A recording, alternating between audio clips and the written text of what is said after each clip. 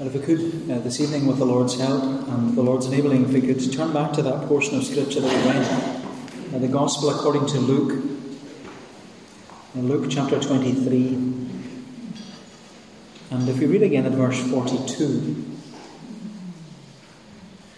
Luke chapter 23 at verse 42. And he said, that is, the thief on the cross, Jesus, remember me when you come into your kingdom. And Jesus said to him, truly I say to you, today you will be with me in paradise. Today you will be with me in paradise. As I mentioned to you this morning, it's always nice to spend the day with family and with friends, and today I've had the privilege of spending the day with the High Free Church family, and also Hugh and his lovely wife, Natalie. And tonight we have a fellowship, as you know, after the service and a cup of tea, so please do stay behind for that. But you know, as we spend the day together, as I mentioned to you this morning, I want us also to spend the day with this man, Dr. Luke. And Dr. Luke, as I said, he was a physician. He was a general practitioner.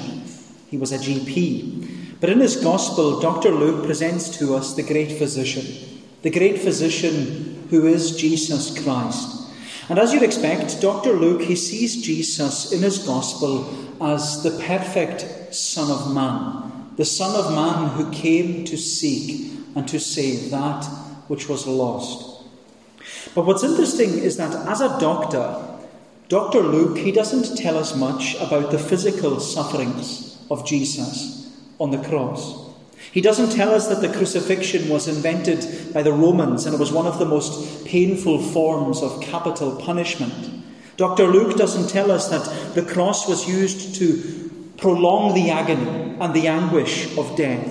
He doesn't tell us that the crown of thorns that was thrust into the head of Jesus caused significant blood loss. Dr. Luke doesn't tell us in his gospel that the crucifixion was preceded by flogging or scourging in order to physically weaken the condemned criminal.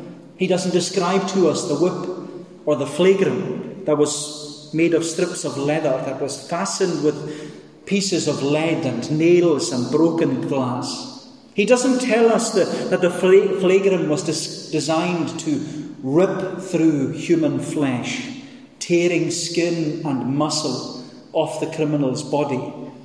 Dr. Luke doesn't tell us that the nails that were driven through the hands and feet of Jesus were 6 inches long.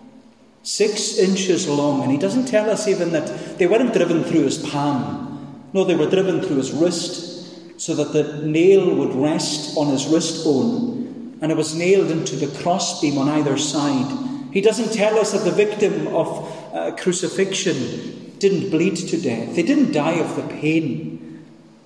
No, they suffocated with exhaustion. If Dr. Luke was to do a post-mortem on crucified criminals, he would say that they didn't die because of the pain, but that they bled internally to death. He doesn't tell us about the physical sufferings of Jesus.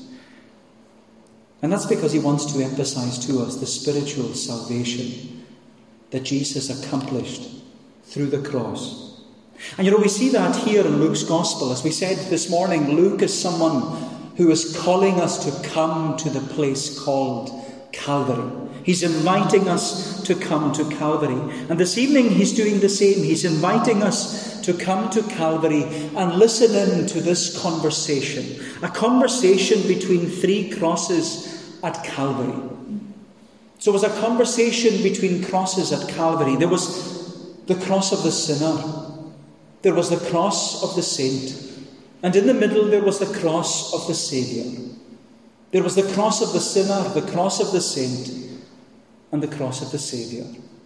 And they are very simply our headings this evening. The cross of the sinner, the cross of the saint, the cross of the Saviour. So first of all, let's go over here. I want us to go over here to the cross of the sinner.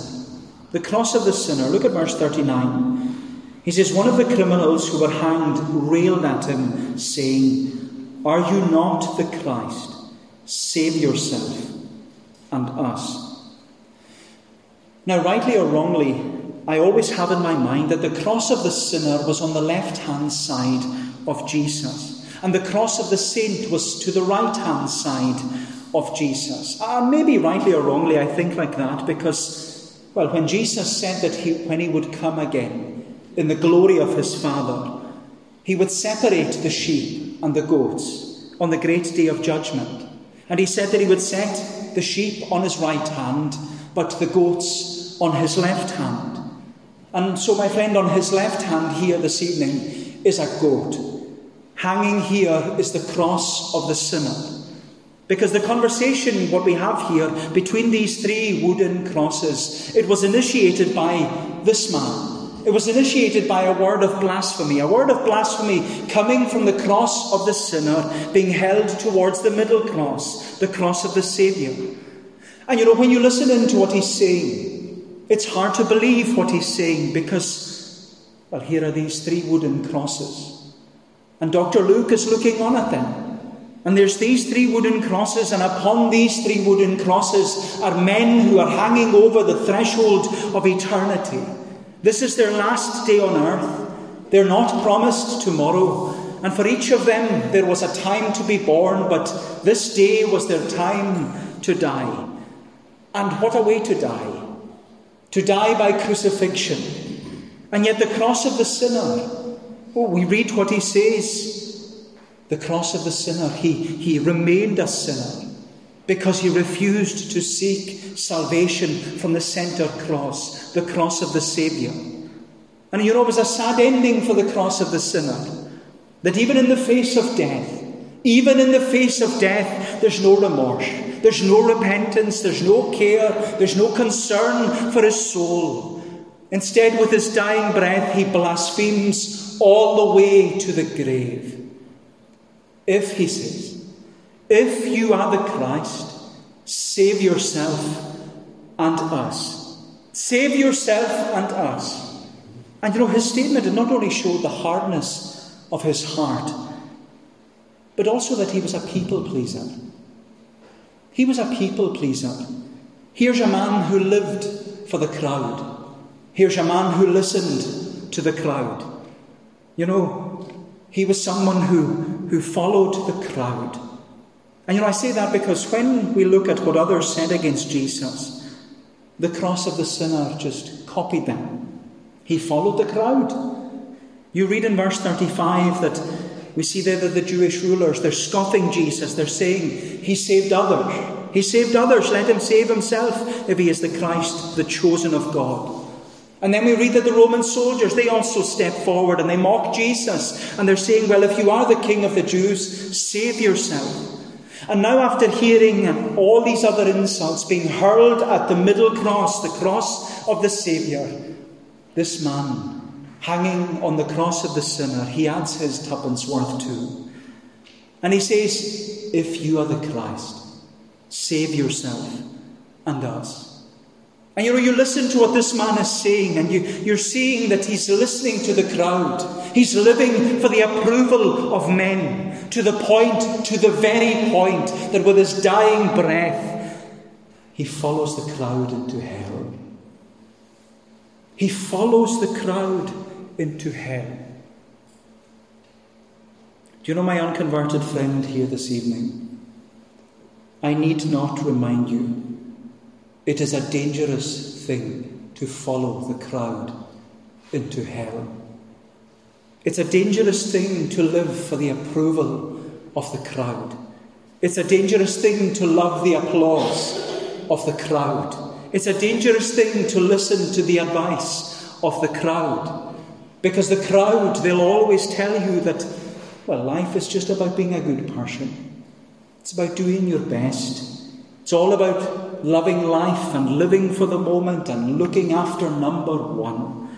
The crowd will tell you that there's nothing after death. No one goes to hell. Everyone goes to heaven. We all become bright shining stars in the sky, looking down upon our loved ones. Oh, my friend, if only that were true. If only that were true. But it's not. Because when we look at the cross of the sinner, when we look at this poor man to the left-hand side of Jesus Christ, we should see that this man, he reminds us of one question. One question. Where is hell? Where is hell? Because for the cross of the sinner, hell was at the end of a Christless life. Hell was at the end of a Christless life. Do you know, my unconverted friend, I don't know who you are, but I want to say to you this evening, you make sure that you're not like this man. You make sure that you're not living for the approval of the crowd. You make sure you're not loving the applause of the crowd. You make sure that you're not listening to the advice of the crowd. You make sure that you're not being led by the crowd to a lost eternity in hell. Oh, my friend, you make sure. You make sure that you don't waste one moment longer outside the kingdom. Because where is hell? And I don't take delight in asking this question. It is my great privilege to preach to you the answer. That Jesus is the answer. But my friend, where is hell? You can ask him. If we were to ask him tonight, where is hell? He would tell us. It's at the end of a Christless life. Hell is at the end of a Christless life. And my unconverted friend, my longing for you is that you will not be like the cross of the sinner. Know that you will be like the cross of the saint. That you'll be like this man that we see secondly, the cross of the saint. The cross of the saint. Look at verse 40. He says, we're told there that the other rebuked him, saying, do you not fear God, since you are under the same sentence of condemnation, and we indeed justly, for we are receiving the due reward of our deeds. But this man has done nothing wrong. Now, although it would only be speculation, but the cross of the saint, he could have been a friend of the cross of the sinner. They could have known one another. As robbers, they might have committed crimes together. They may even have shared a prison cell with one another. They could have been together in life. But there was going to be this great separation between them at death. And that was first evidenced by the fact that the cross of the saint, he rebukes the cross of the sinner. And he says, the cross of the saint says to the cross of the sinner, do you not fear God, since you are under the same sentence of condemnation? Do you not care that you're about to die? Do you not realize that very shortly you're going to meet your Maker? Do you not fear the judgment of God? Do you not fear God, since you are under the same sentence of condemnation? The cross of the saint, he rebukes the cross of the sinner. But what we see is that the cross of the saint, he's not like this man. Because he's not listening to the advice of the crowd. He's not loving the applause of the crowd. He's not living for the approval of the crowd. He's not being led by the crowd at all. No, the grace of God is now at work in his heart and in his life. And like it is for many people, maybe it was the prospect of death. Maybe it was the reality that was set before him. That's what made him realize the importance of salvation. Because now at the end of his life, he knew what a waste. I've wasted my life trying to live up to the expectations of people and worrying about what other people will think or say about me. Maybe even at one point in this man's life, he may have worried about following Jesus. He may have worried about coming out on the side of Christ. But now, on the threshold of eternity, all that worry, as Jesus says, couldn't add a single hour to his life.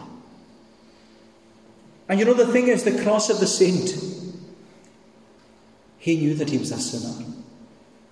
The irony is, the cross of the sinner didn't think he was a sinner at all.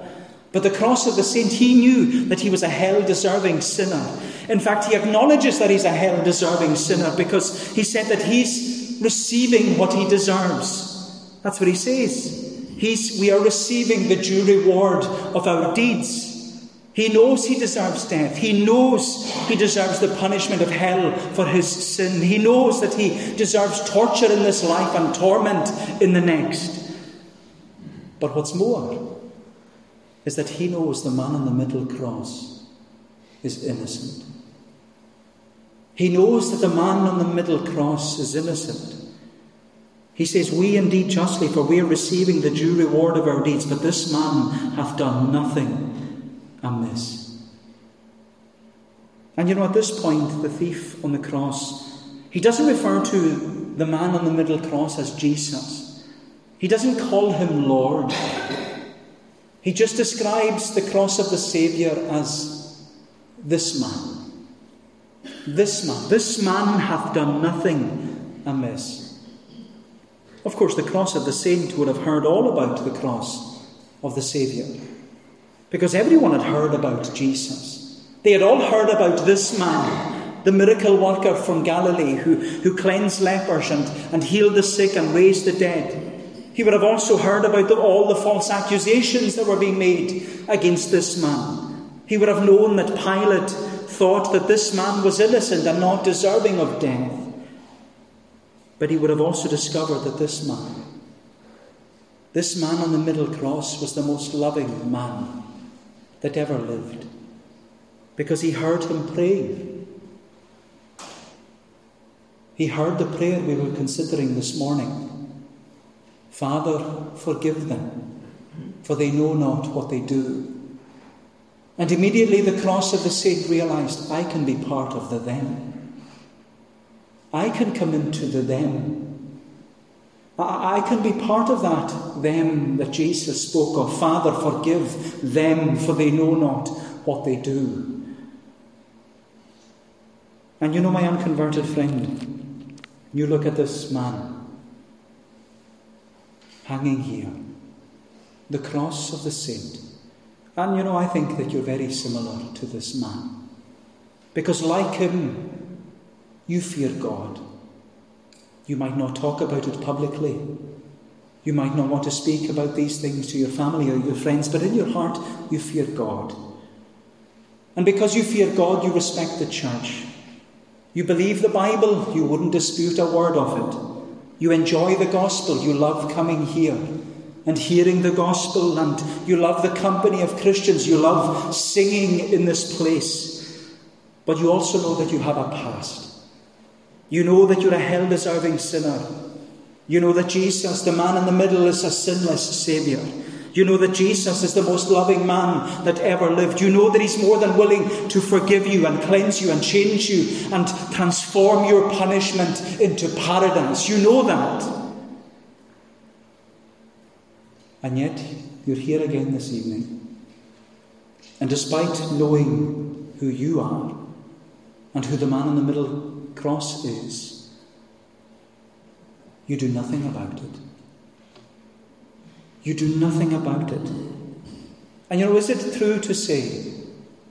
Is it true to say that you go from week to week, month to month, maybe even year to year, decade to decade, I don't know, but you keep on moving in the same lost condition? But this dying thief, this is what's so beautiful about him. He gives to you a prayer that you can copy and claim for yourself. Verse 42, Jesus, remember me when you come into your kingdom. Jesus, remember me when you come into your kingdom. And my friend, these words there in verse 42, they are what made this sinner a saint. They're words that changed his life and gave to him eternal life. But notice, it wasn't an eloquent prayer. It wasn't an extended prayer. But it was an earnest prayer. Jesus, remember me when you come into your kingdom. It wasn't eloquent, it wasn't extended, but it was earnest. Because that's all that's required. An earnest, plea for repentance. And was that not the experience of another sinner mentioned in Scripture? A sinner who became a saint. His prayer wasn't eloquent, it wasn't extended, but it was earnest, because he came to God on bended knee, crying, God, be merciful to me, a sinner. God, be merciful to me, a sinner. Do you want to know what my prayer was when I was seeking the Lord? I'll mention it later on this evening. It wasn't extended, it wasn't eloquent. I didn't know how to pray, what to pray. All it was Psalm 51 verse 10. Create a clean heart, Lord, renew a right spirit me within. God, create within me a clean heart. And this is the wonder of it. Jesus hears these prayers, the earnest prayer. Jesus hears the earnest prayer. And my unconverted friend, that's all that's required. An earnest plea and prayer. That's why you need to come to the man on the middle cross. You need to come to the cross of the Saviour, not with your eloquence, not with your extended prayers, but just with your earnest plea. Jesus, remember me when you come into your kingdom. So let's consider the cross of the Saviour. We've seen the cross of the sinner, the cross of the saint, but lastly the cross of the Saviour. The cross of the Saviour. The cross of the saint says, Jesus, remember me when you come into your kingdom. And the cross of the Saviour says to him, truly, I say to you, today you will be with me in paradise. And in that moment when this thief turned to the cross of the Saviour for salvation, and when he said to Jesus, Jesus, remember me when you come into your kingdom, I'm sure that he wondered, what's Jesus going to say? I'm sure he wondered how Jesus would respond to his request. I'm sure he wondered how Jesus would respond to that little prayer and plea from his heart, because he knew that he didn't deserve forgiveness. But Jesus' response to his earnest prayer and plea was better than he could have asked for. Today you will be with me in paradise. And my unconverted friend, you may wonder how Jesus will respond to you when you earnestly come to him seeking salvation and forgiveness. You might wonder what he will do with your request and the little plea and prayer from your heart, because, like this man, you know that you don't deserve forgiveness. But the wonder of the cross of the Saviour is that when you come to his cross, when you come confessing your sin and committing your life to him, Jesus gives you a word of assurance, a clear word of assurance. He says, truly, assuredly, most certainly, today you will be with me in paradise. What a word to hear at the end of your life. And that little word, truly or assuredly, it's very important. It's full of assurance. Here is Jesus saying to this man, truly, assuredly, verily, I say to you, today you will be with me in paradise. What a promise. That on the threshold of eternity, this sinner has reached his last day, his last opportunity in this world, and he's become a saint. And he's told by Jesus, you're coming with me to heaven. You're coming with me to glory. Today you'll be with me in paradise. Not tomorrow, but today. Literally, Jesus says to this man, today you are going to walk with me in the garden. Death will not win the victory. Sin will not overcome you. The grave will not leave its sting upon you, because today you will walk with me in the garden, in the new Eden of glory. Today you will be with me in paradise. And many people looking on, they would have thought, looking at this cross, they would have thought, well, the cross of the saint, he just died in the same condition as the other guy, the cross of the sinner. Most people looking on at these three crosses would have said, well, they both went to hell. But he didn't. He didn't. And it's often when you go to a deathbed, as a minister, That's why we should never make a judgment on someone's soul. Never make a judgment, because it's not for us to judge. Jesus is the judge. It's before him that we must all appear before the judgment seat of Christ. And you know, my friend, you never know. You never know what's going on in someone's heart on the threshold of eternity. You never know. And that's the hope of the gospel. There is always an opportunity right to the end. And my unconverted friend, you know, this conversation between these three wooden crosses, it's reminding you and reassuring you this evening that you're not beyond hope. You're not beyond the pale. You're not beyond redemption. You're not too late or too far gone. Because like it was for this man, the hope of the gospel will be held out to you until your dying breath. Because the 11th hour is still an hour of opportunity. The 11th hour is still an opportunity. But there's a warning with that. The Bible is very clear that deathbed conversions don't happen often. They do happen. I've seen them happen. It's a delight to watch it happen. But they don't happen often. In fact, deathbed conversions are rare. Even in the Bible, there's only one deathbed conversion. And it wasn't even on a deathbed, it was on a Roman cross. And it was my good friend J.C. Ryle. If you like J.C. Ryle, or if you've never heard of him, read him. But my good friend, he's a good friend to me, J.C. Ryle, he once said, "Few are ever saved on their deathbeds." And he's highlighting this passage. Few are ever saved on their deathbeds. One thief on the cross was saved, that none would despair, but only one, that none would presume. One thief was saved, that none should despair, but only one, that none would presume. And you know, my unconverted friend, deathbed conversions are rare. So don't presume that you'll have one. Don't procrastinate until your deathbed. Don't wait. No, that's why the gospel says, far better for you to come to Christ now and wait until your deathbed.